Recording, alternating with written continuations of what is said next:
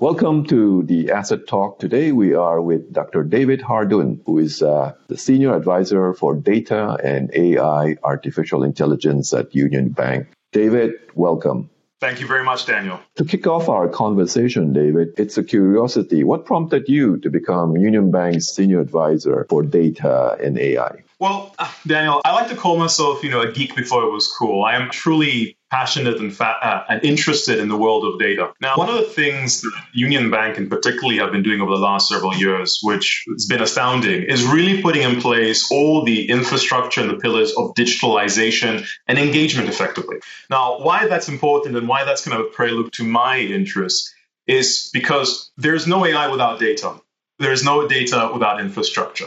So we're in a position now whereby there's a lot of information available from the various channels, from the various engagements with individuals. So that's number one. And number two is that true ambition and agenda of how to better serve existing and new customers of the bank. Tell us a little bit about yourself, David. You say you were a geek before it became cool. And I guess choosing the two areas, right, both data and AI today, probably the hottest segments in the technology space. How did you end up doing all of that? Well, I started my journey with the alignment of the term of being a geek in academia. So I was an academic for many, many years. In fact, I'm pretty sure my mother is still disappointed that I didn't become a professor.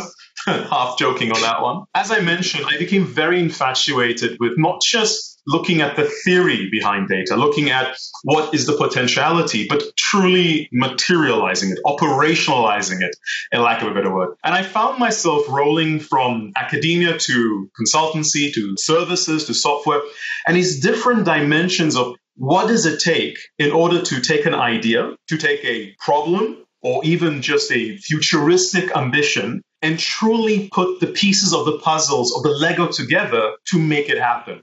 That kind of how it rolled out effectively.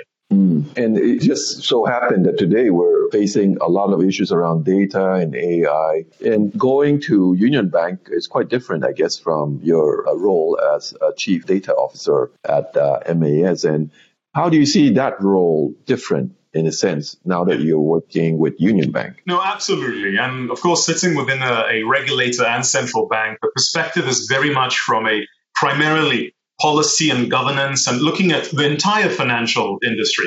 To your question, the key difference and what makes it fascinating is now taking this agenda of how do we balance governance with innovation, driving innovation, but now from within effectively, being on the ground, being very close to the end consumers, the customers, which are effectively you and me, rather than being, one arm's removed as a regulator would be, because the customer of the regulator is the financial institutions. And David, I'm sure the challenge from a governance standpoint is ensuring that everything works out for the community. And from the standpoint of an institution like UnionBank, it's really about how to better engage with my clients and so on. And when you talk about innovation and governance, they seem to be an oxymoron, i.e. either you're truly innovative or you have regulation in place that may stymie that sort of innovation. I would have believed that. In fact, I subscribe to that point of view prior to joining a regulator. However, I leave and I am now very much in the point of view that the two are not an oxymoron. It's not a seesaw that the other goes down. It is, in fact, extremely possible to say, I want to innovate. I want to drive us forwards, but at the same time, identifying. So I almost think of it as the question of rather than can I do it versus should I do it? So it is possible, and it is exactly what we are doing. Yeah, given these two sides, right, the governance aspect, the policy-making aspect, and now with UnionBank, maybe share with us what is your approach to data and AI? So I'll give you one example that pops immediately to mind. I'm sure you've heard of this very large discussion and conversation about the potentiality of unfortunate events that may come from AI, such as discrimination, such as, ethical consideration, the governance, and so forth. Now, as we are both from a policy-making point of view, governance perspective, from a research standpoint, that's still being explored, looking at how to make these algorithms more robust, more stable, more trusted, perhaps at a lack of a better word.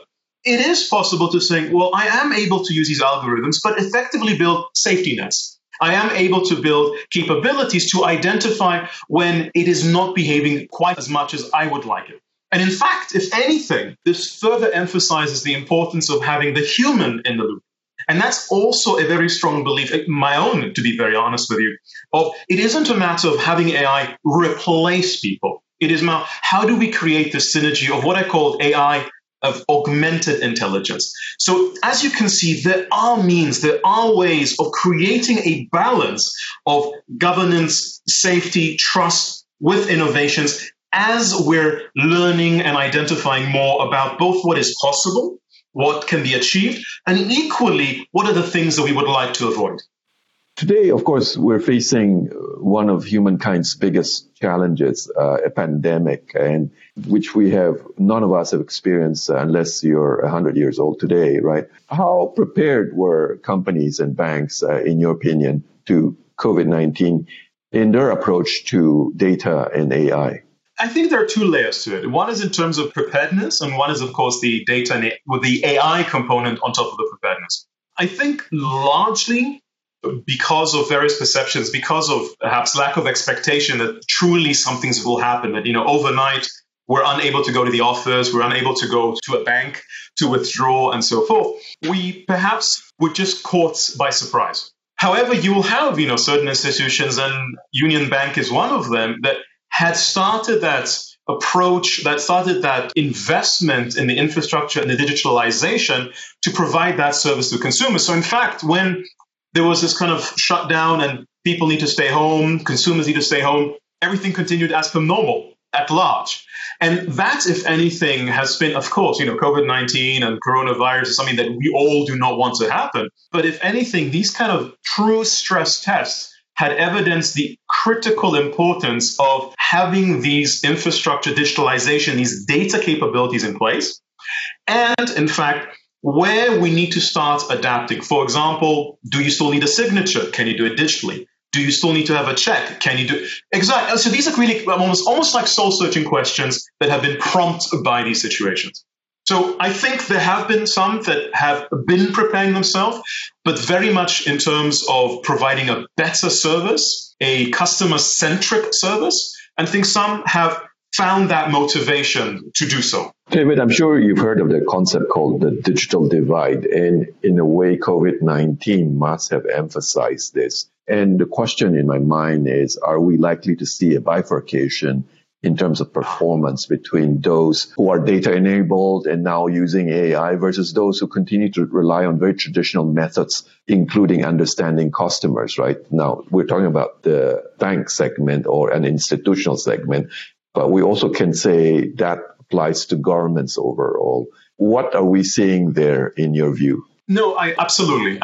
And in fact, I would agree with the fact that it's bifurcated, but I think the question is to what extreme is it bifurcated? The recent, decade, let alone the recent event, has demonstrated that if you do not have the ability to tap onto this digital dimension of your citizens or your consumers, you are missing out on a dimension. You are not attuned to certain necessities and requirements, especially in the younger generation, which are born into this, everything is an app, everything is digitally available.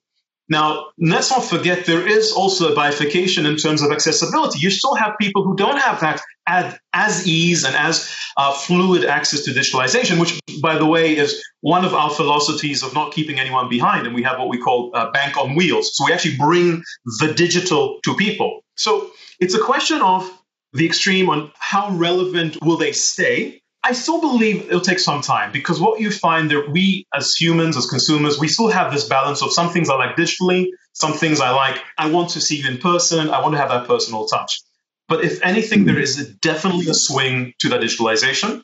And now more so because what we had previously, which was a high-touch economy, is moving to a low-touch economy. One of the discussion points also in relation to that, of course, is there are what we call smart data, I guess, and there's dumb data, right? In a way, you and I, and I'm sure you must have experienced this, I experienced it when for some reason, before COVID, I would Google checking out hotels in Bali, and then suddenly I'm flooded with insights on Bali when I'm just checking it for a friend, right? So what additional insights, in a way, when you analyze data and deploying AI, can it be improved so that we can actually see more what we need to see anyway. Yes. Allow me to maybe just give a little plug on what is AI. In the end of the day, AI is about finding similarities. It is about finding differences. So to your earlier question about this bifurcation of the digital versus the non-digital, there's an additional bifurcation. Just because I see that Daniel Yu goes and clicks on a link and therefore that is what you are, that is not very intelligent if we call a spade a spade. And it goes back to the essence of AI. It is about finding similarities and patterns. If it is a one-off, how important is that for you?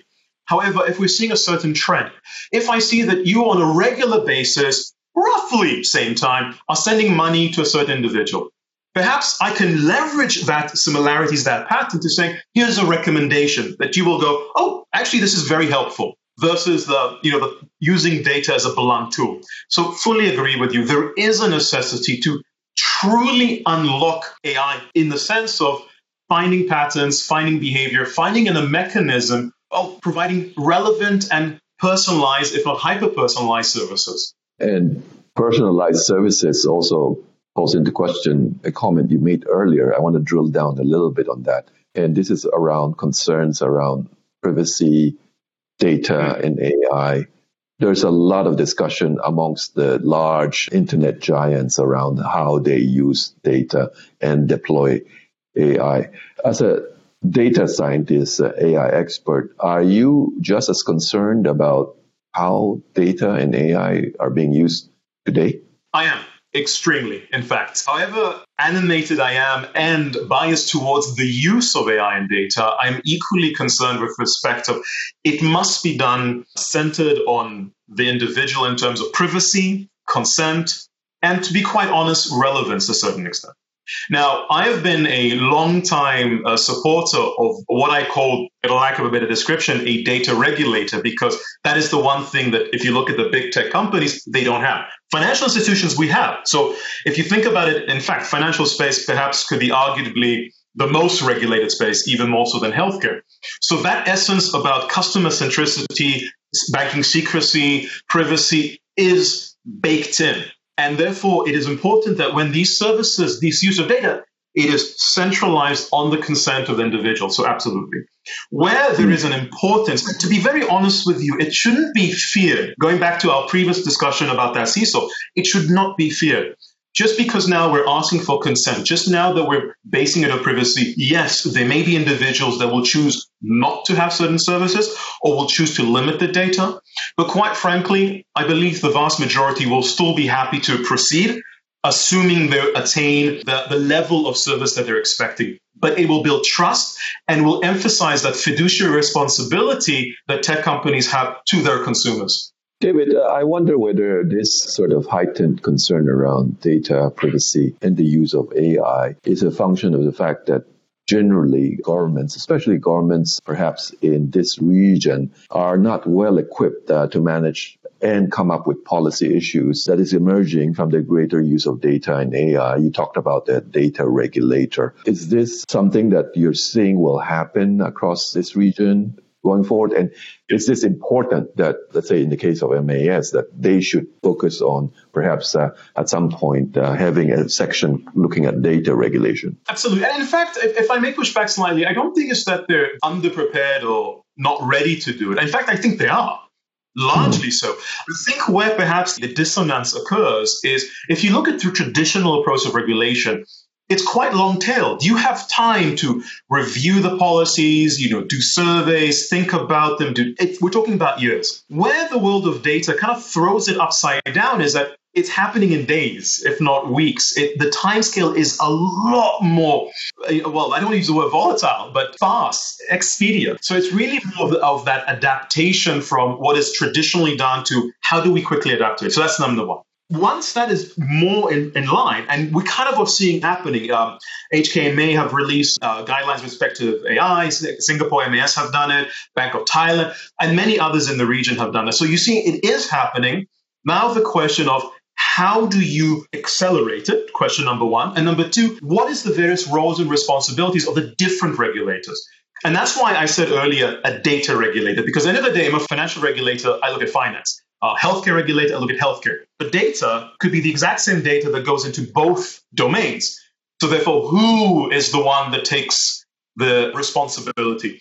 These are some of the more challenging questions that need to be unwound. Given where we are today, how should institutions like Union Bank treat data and deploy AI in analyzing their data? So as I mentioned, it's about understanding consumers. So the way we're using data is a representation of the individual, the company, the organization we're dealing with. And as I mentioned earlier, it is situated on customer service and based on consent and based on privacy. So at the end of the day, I want to give you the best possible service I can.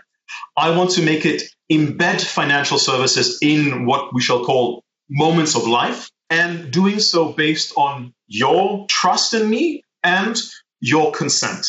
The number of institutions, banks that are now accelerating deployment of tools to analyze data and use AI to understand their customers better is growing rapidly. And whether you're in Singapore, you're in Hong Kong, or in Manila, that's happening. And I find it fascinating. I take your point that Union Bank certainly has moved ahead of the pack in many respects in a place like the Philippines. But I'm sure you were, David, offered jobs left, right, and center, given your background, and ending up with Union Bank, right? Yes. Well, like I said, to me, my passion is data. My passion is about operationalizing. And having an institution that has really gone forward in an unparalleled manner, has beyond just a financial objective, but has an inclusivity objective. And remember, 65% of Philippines is outside of the traditional financial system, and that's roughly 65 million people. It provides the opportunity, which I truly believe in, where data can do good, not just about services, not just about profit, not just about cost reduction, but truly doing good and helping people. David, Union Bank has embarked on many initiatives on data that you and I know about, and certainly its embrace of the digital strategy in building the business. Blockchain is something that they drink every day type of thinking, right? When you think about Union Bank and after you do your first year at Union Bank, what would be the 1, 2, or 3 things you'd like to make happen? Actually, there's several. And essentially, it's a build-up of what you mentioned earlier. Union Bank has taken an approach of really thinking about platforms, ecosystems, how to not only enable ourselves as an institution, but also enable others, be it from other financial institutions, if you look at the I2I, Rural Network, or down to companies. So it is really about that. To me, one of the many ambitions is how we're able to get to a state whereby it's not just about supporting you as a customer, and a customer could be a corporate, but how through data I'm able to help your customers, how I'm able to actually provide those additional financial services or services across the entire ecosystem. And that's, in fact, to me personally, because at the end of the day, I'm not a financial person, I'm a data person. To me, it's about, I don't wake up one day and say, oh, I really would like a loan. No. I'm doing something. I'm either expanding my business, or I'm getting married, or I'm buying a house. And effectively, data has the ability or the potentiality of helping financial institutions such as Union Bank to be in a point of saying, you didn't just wake up because you want money or you want a loan. You're trying to do something. How can I help you do that effect? That's one. And the second one is, if you think about the inclusiveness, it is how do we extend this? How do we make sure no one is left behind? How do we provide that intermediate digital, non-digital, like mentioned earlier, the Bank of Wheel? It's a digital construct to providing it to those who didn't have the digital accessibility. Same thing. And there's an important agenda from data because we can also help others. We can also help provide those services to everyone across. Thank you very much for your time. It's been a very useful conversation. Thank you very much.